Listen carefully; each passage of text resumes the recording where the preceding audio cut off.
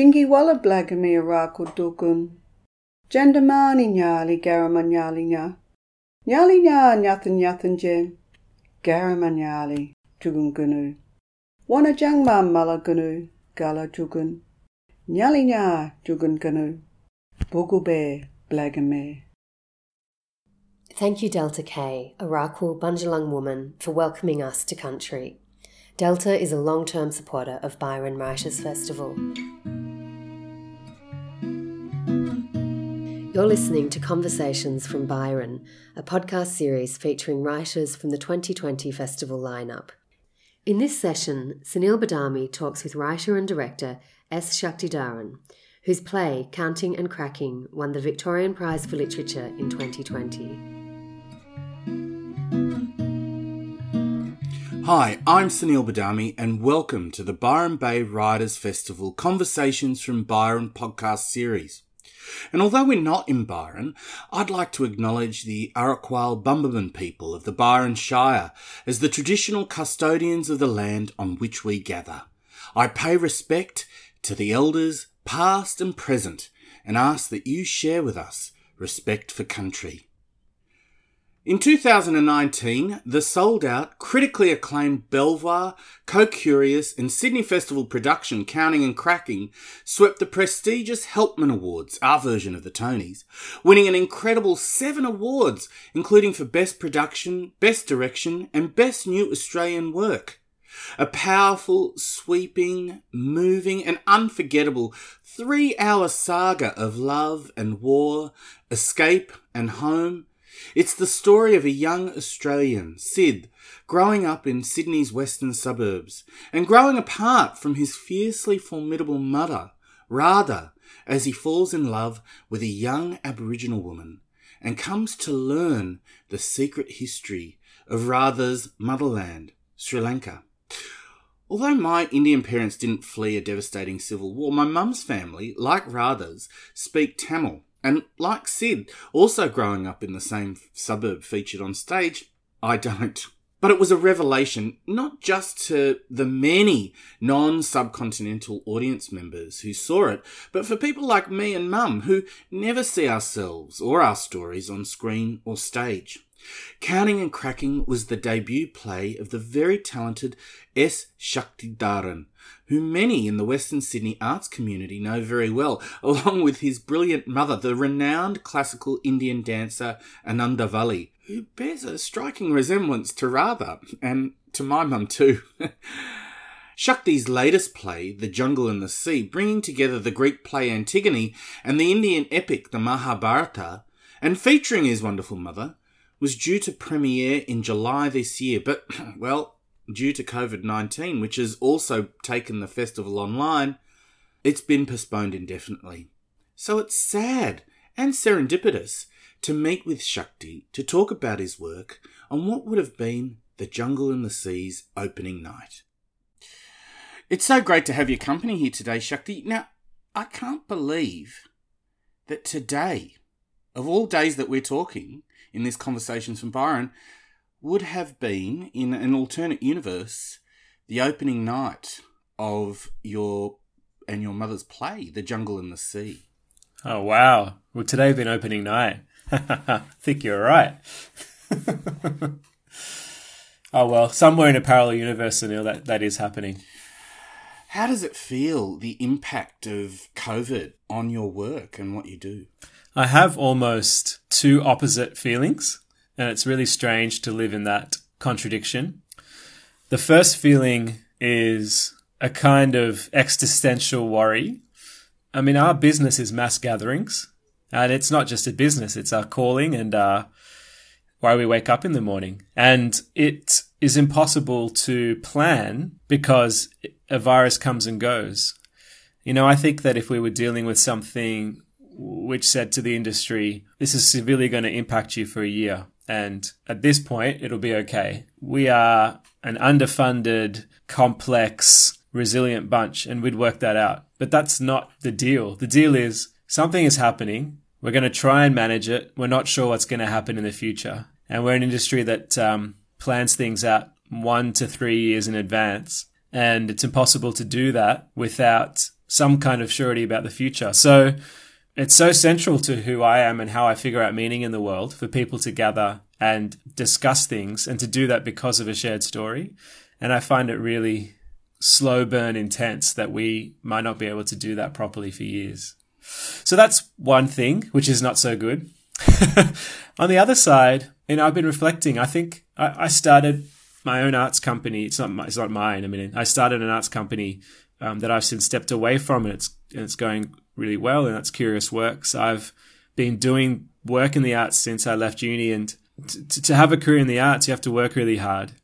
And I've really appreciated parts of this lockdown. I'm in a privileged position where I have a house that I can work from and have a level of comfort in. But it's occurred to me that I've probably worked too hard for a lot of my life, and that's systemic to being in the arts.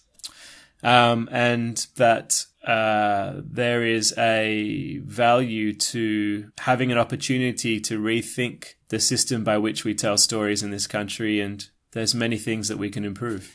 Yeah, I mean, it's interesting for me as a writer. I realised when my kids were really little that all of a sudden that I was spending time isolated away from them. Absolutely. To tell stories about people who didn't exist for people who I may never meet, while I was separated from the people I actually knew and loved. I mean, when you think about the way that we are changing how we tell stories or share stories, Curious Works and Co-Curious, you talk about Co-Curious, your other company related to Curious Works, as being stories from another Australia. What do you mean by that? So Curious Works and Co-Curious are both companies that have been set up to address a different way across the whole chain of the way we make and share stories in Australia. Curious Works is really at the grassroots and giving people who wouldn't otherwise have an opportunity a chance to step up. And Co-Curious is about a model whereby we say that why can't those stories be the primary stories of this country and have as much resources and spotlight as, I don't know, an opera from Germany. So another Australia for me is the beating heart of this country. This is the provocation I'm putting forward. The beating heart of this country, the country that exists in the land and the country that exists in the people that have been on it, and the exchange that exists between the first peoples who have been on it and those who've come since, is not the same thing as the stories we tell in a majority of cases in this country's creative industries. And so that is the gap. And I think that beating heart of this country is the other Australia. It's a provocation. Is it a provocation? I mean, there seems to be a whole conversation about diversity and inclusion, but it almost feels to me when I hear people talking about diversity and inclusion that it's actually not anyone like us who is having that conversation. It seems to be a conversation between the funding bodies and administrators, all of whom seem to not necessarily reflect that diversity or inclusion. So my take on that is that the work that needs to be done to address this gap that I've been talking about between the Australia of the streets and the Australias on our stages and screens and in our books requires systemic change. And there is a difference between believing in the rhetoric of words like diversity and inclusion and being willing to step through the tasks it takes to achieve systemic change. There is a big difference between those two things. And I think that a majority of people want the former. They believe in the rhetoric. I genuinely do think that. But not as many people are willing to do the work that requires the systemic change. The power that is centered within our industries is centered in a small amount of postcodes and income ranges. And even if they believe in the rhetoric, the first step to address this gap, to be part of another Australia, to support another Australia, means being connected to it, means being out on the streets with it. And they cannot be if they are from a small amount of postcodes and income ranges. And so no matter how much you believe in the task, the first step needs to be about who are the people you need to bring in and put in positions of power who are connected to those places, and how can you support them to work on that change over 3, 5, 7 years? That's what needs to be done. In an ideal world, I would love it if we could ask almost every institution in Australia's creative industries to have a plan around that and act on that. And that's very difficult. Instead, what's happening is the very messy in between. And the whole thing is a mess because it's all happening at the same time and overlapping and in between each other. But that's life, isn't it? That's the process of change. So why do you think there's been such a big kind of, explosion of discussion around inclusion and diversity lately? Was it just George Floyd? I mean, brutality and racism have been going on for years. Why now, do you think? That's a really interesting question. I mean, we know that there have been at least Makassar, Indonesians, coming here probably thousands of years ago. We know that Chinese people came here in the 18th century. We know that there were a range of cultural backgrounds on the First Fleet. We know that there was a moment around multiculturalism in the 80s. Australia has an ancient, modern and contemporary multicultural history. And it has always had moments where the zeitgeist has come together and we felt like there would be change on the systemic level that I've been talking about. And it hasn't happened. And I think we're in another one now. It's a combination of there being historical events that shine a light on it and a huge desire for years and years for people to want this to happen, bubbling over. And it's taken on a new tone now with social media. So I think that's all reasons for it. I think the other reason is that there's a kind of ridiculousness to the current situation continuing without it diversifying, because it seems very clear to everyone what Australia looks like now and is. You can't really avoid it if you get a coffee somewhere and just walk down the street. And the pretense that the Australia on our stages and screens doesn't look like that starts to fall apart, I think. The door has been opened and I don't think anyone is willing to let it be closed again. Now, speaking of breaking down the doors and becoming a part of the institution, your last play, Counting and Cracking, which I and my mum loved and everybody I know who saw it loved, cleaned up at the Helpman Awards in 2019, won 7 awards. You won another slew of awards. It was a sellout season for the Sydney Festival and for Belvoir Theatre. But going back to what you were saying about diversity being limited to certain demographics, postcodes, or, I guess income levels. Power. I'm saying power. Power, yeah. Power was Sorry, limited. power. I meant power. But what I mean is, how can theatre get out? Given that often theatre productions like Counting and Cracking, which was so epic, are often so, expensive to stage and expensive for the tickets, to buy them. Well, Counting and Cracking, there's 2 answers to that. So the first is that it was a work which, on every level, artistic, producing, business, audience, we wanted it to be something that opened its heart to many different parts of Australia. And so what we did is we allowed it to have entry points for different people. So I worked with elements of the Sri Lankan Australian community for about 10 years before that show got up.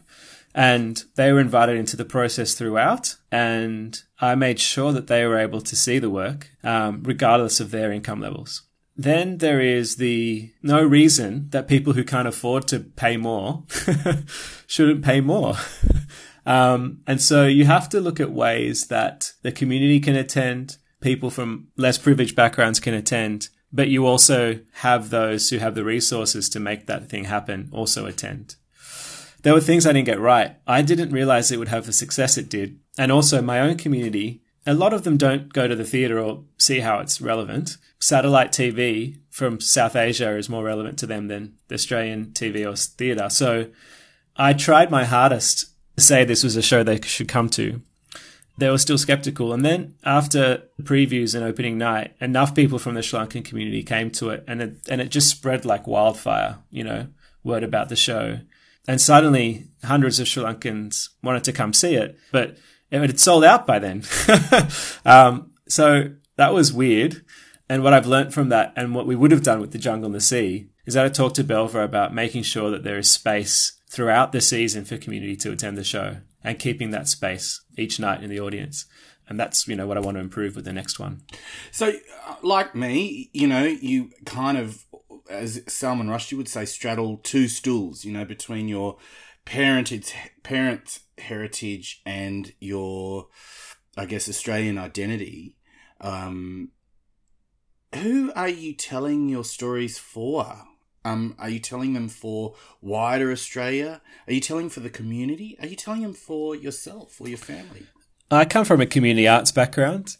Community arts was how I discovered what my place in Australia could be. And I don't mean that just as an artist. I mean that as how I feel like I belong here.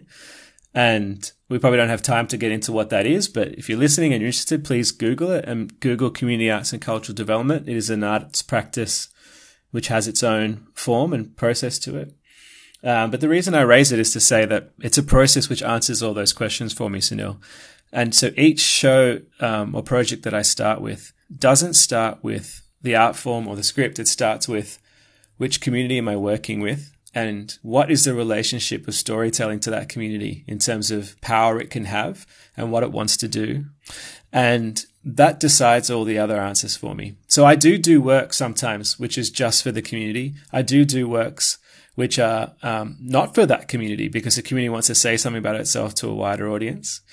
And Counting and Cracking, the process of working with community actually changed the audience relationship. So when I first started writing it, I was writing it for myself because growing up with my mother, she had never talked about Sri Lanka or why we left. And I wanted to find out more about what our roots were in order for me to be able to move forward. And it was a very personal, small thing. And I didn't know it was going to be a theatre show even at that point. But then I talked to dozens, and that expanded over the years into, close to 100 or so Sri Lankans here and around the world. And what that did to me was I learnt about the modern history of a nation that hadn't been told in our history books, hadn't been told in the media. And it was a quiet history which I felt deserved a spotlight, which had the ability to help my community reconcile and to heal. And it did that to my mother. I sent her the first draft. She read it alone.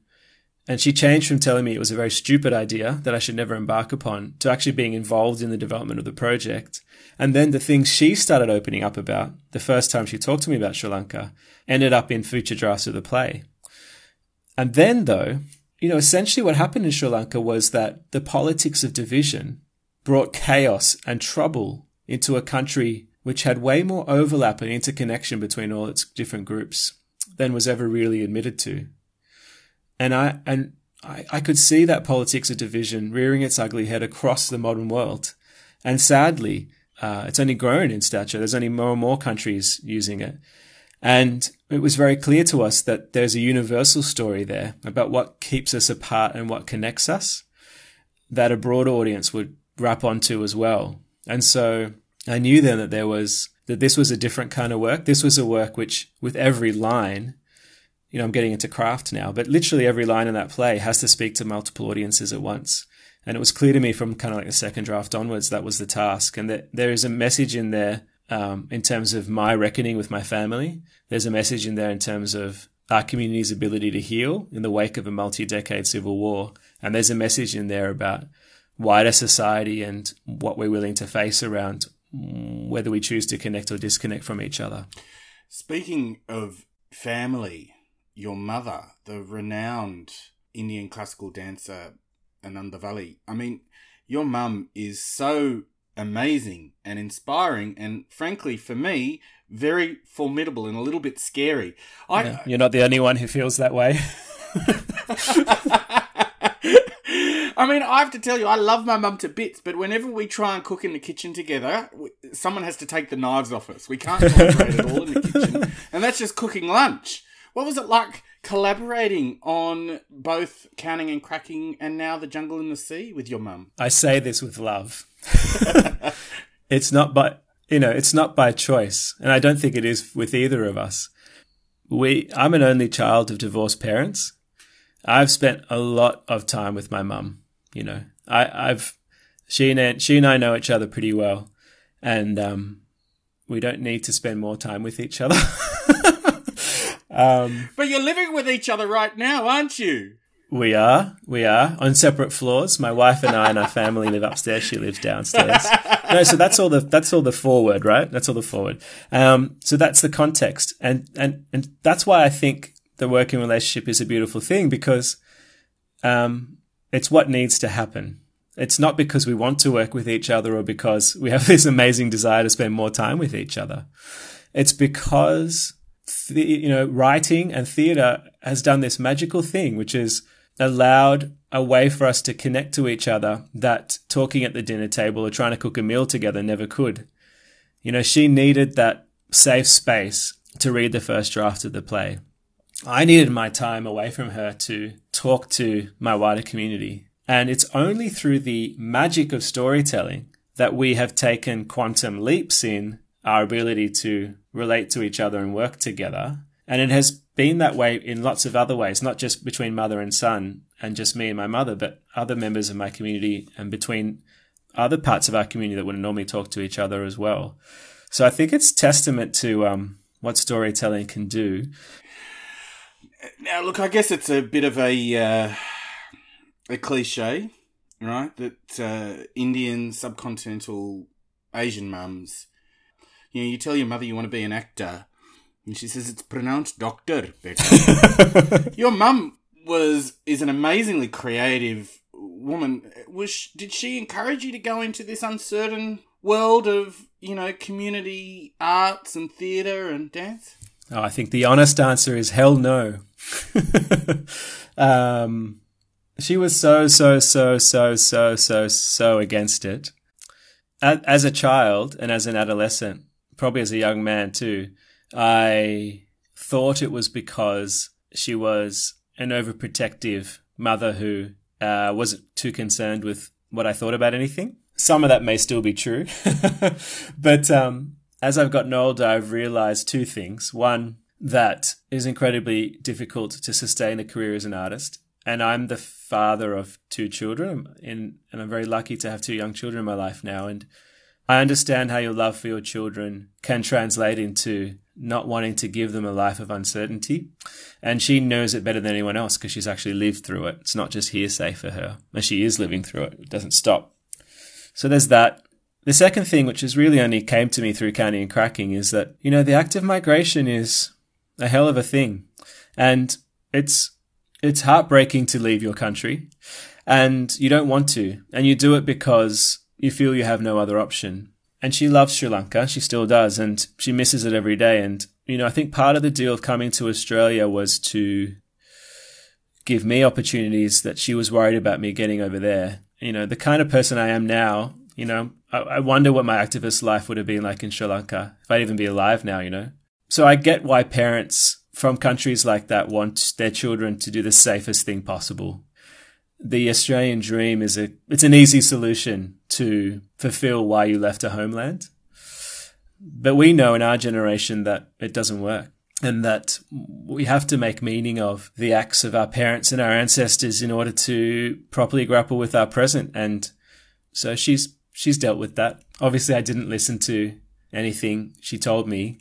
She's an artist. She's a fabulous dancer. She's built an institution in her company, Lingalium. And instead of listening to her words, I watched the respect she's treated the stage with. That moment before the lights go down in a show, anything can happen after that moment. And, the stage is a sacred space. The stage is a place where many truths can gather. The possibilities of writing a story and the infinite space you have once you start that.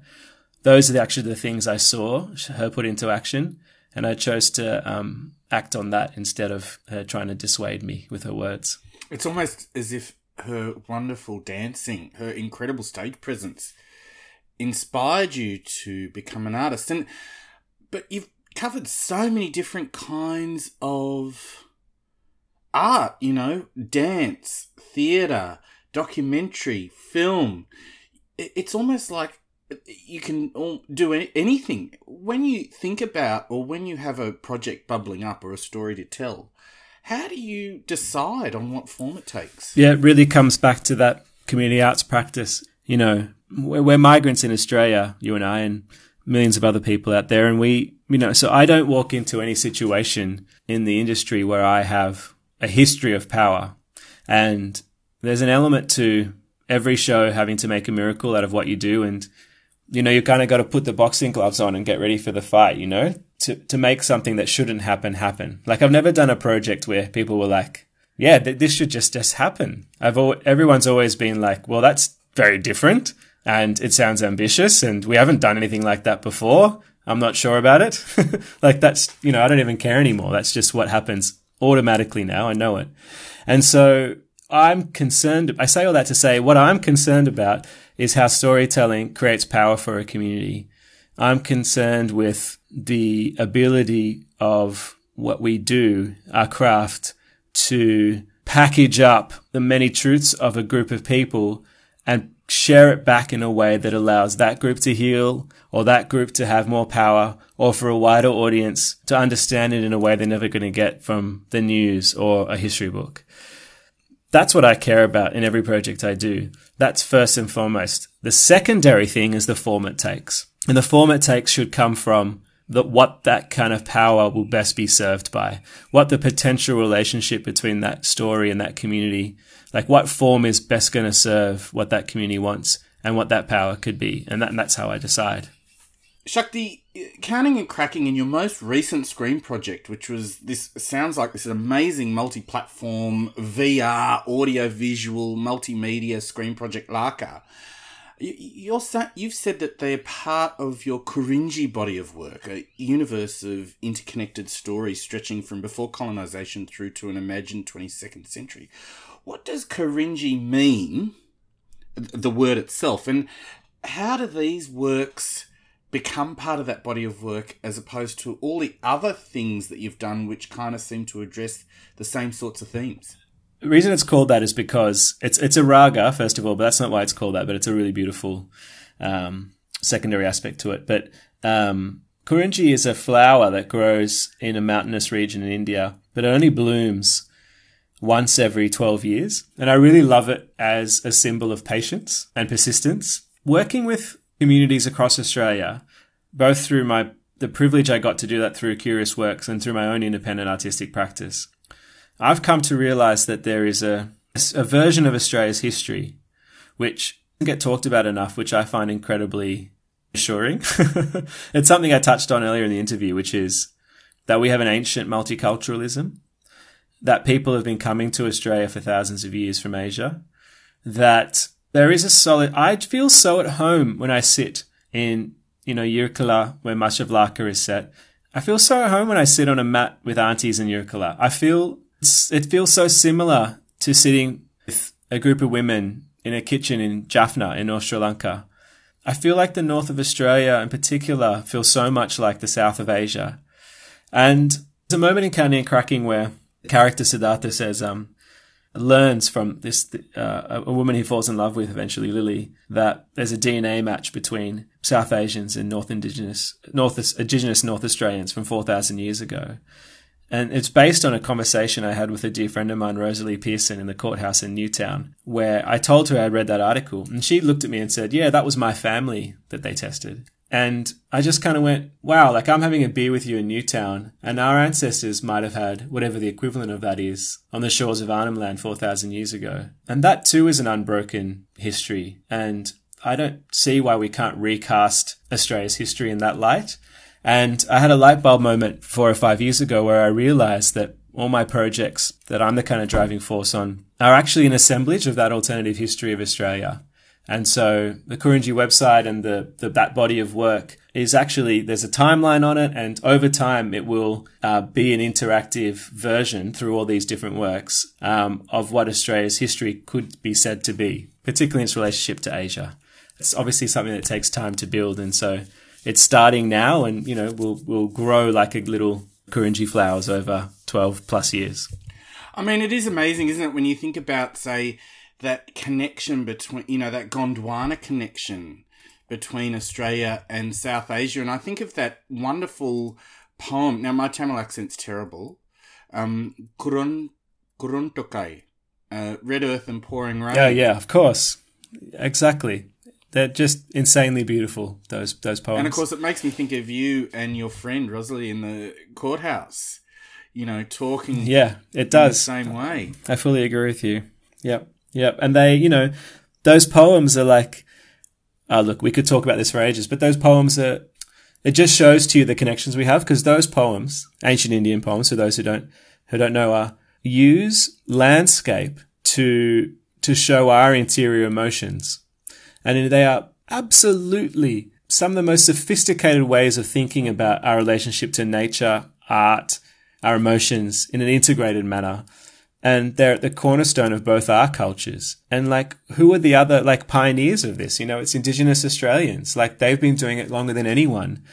And so those kinds of solidarities, those kinds of deeply non-colonial ways of relating to the world are stronger and more connected than we realize. They're there waiting for us to kind of nourish a bit more. Now, going back to the show that we will probably be at tonight, BC, before Corona, The Sad. Jungle and the Sea. It's billed as after Antigone and the Mahabharata. How did they come together, the Mahabharata and the Greek, Sophocles' verse poem play Antigone? I grew up reading the Mahabharata. It was my first introduction to story, as I'm sure it is with lots of South Asian kids. I read Was it Amachitrakattas? I was about to say that, man. I read it first as Amachitrakattas, and then I read it as, the many, many different translations that exist of it in English. So just for people listening, Amachitrakattas are basically these amazing Indian comic books that every Indian child, especially children of Indian or Sri Lankan immigrants, will read to learn about their culture. And so I grew up with that book, that set of books, that epic. I'm pretty obsessed with it, not in the way that academics are obsessed with it, who I deeply respect their obsession for it, but it's just a rollicking story that's really complex. It's got a lot of problems, and I love its problems. And Eamon's pretty obsessed with Antigone. Eamon Flack, artistic director of Belvoir. And we were chatting about this, and we both shared with each other elements of those stories. And we discussed the way they deal with tragedy, and they use storytelling to find a way to cope with the tragic. And I was really keen after Canning and Cracking to honour the stories of people who'd survived the Civil War. Canning and Cracking was very much about how a society builds up to a war. And this, for me, the next step was the stories of people who survived it and how they hold their dignity and keep their dignity amidst a war. And then through this conversation about Antigone and Mahabharata, the door just opened. There was a form there to kind of use a chorus and to have larger than life figures that are almost mythological. There was a form there that allowed me to understand and crack the scale of dealing with people who've lived through war. And there is a moment that happens at the end of a war in which a country must grapple with its history and go, are we going to honour every side of this war? Are we going to state what happened in it, the ugliness of what happened in it, so that we can all find a way to be in peace after it? Or are the victors going to put forward their version of what happened and silence the rest? And this is a big part of Antigone. It's a big part of the Mahabharata, and it's a big part of Sri Lanka's contemporary situation.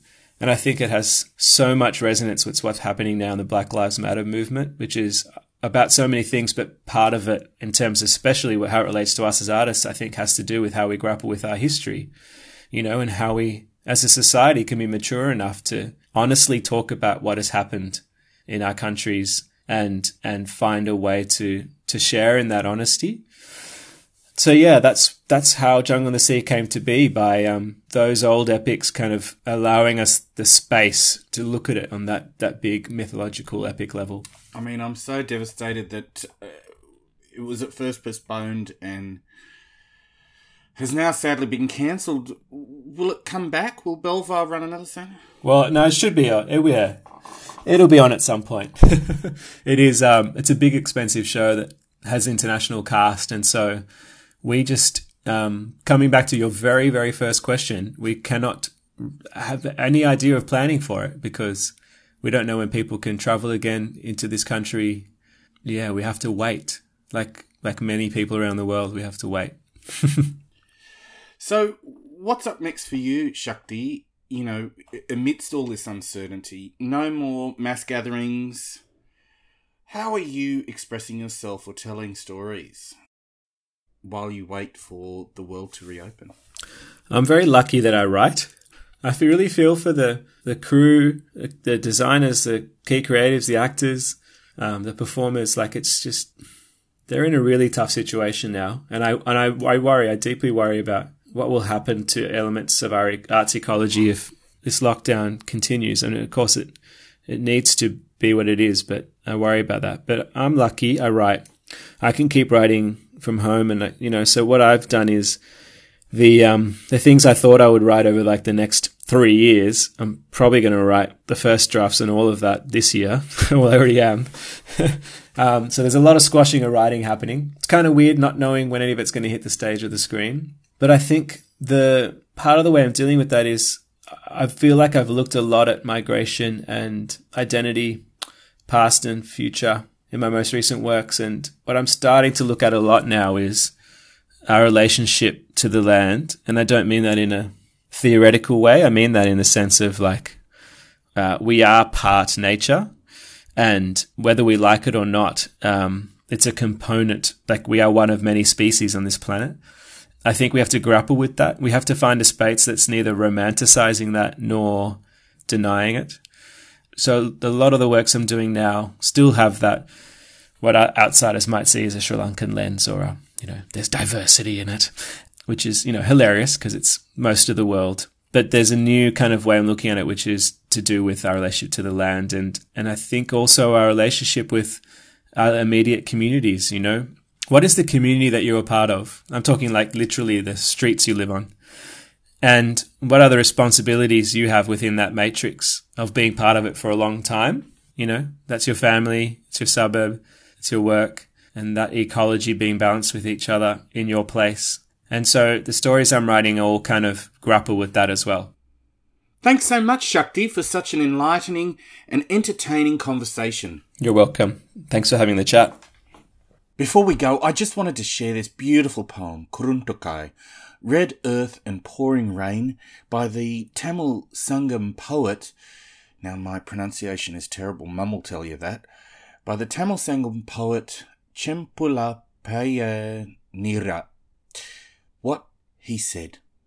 What could my mother be to yours? What kin is my father to yours anyway?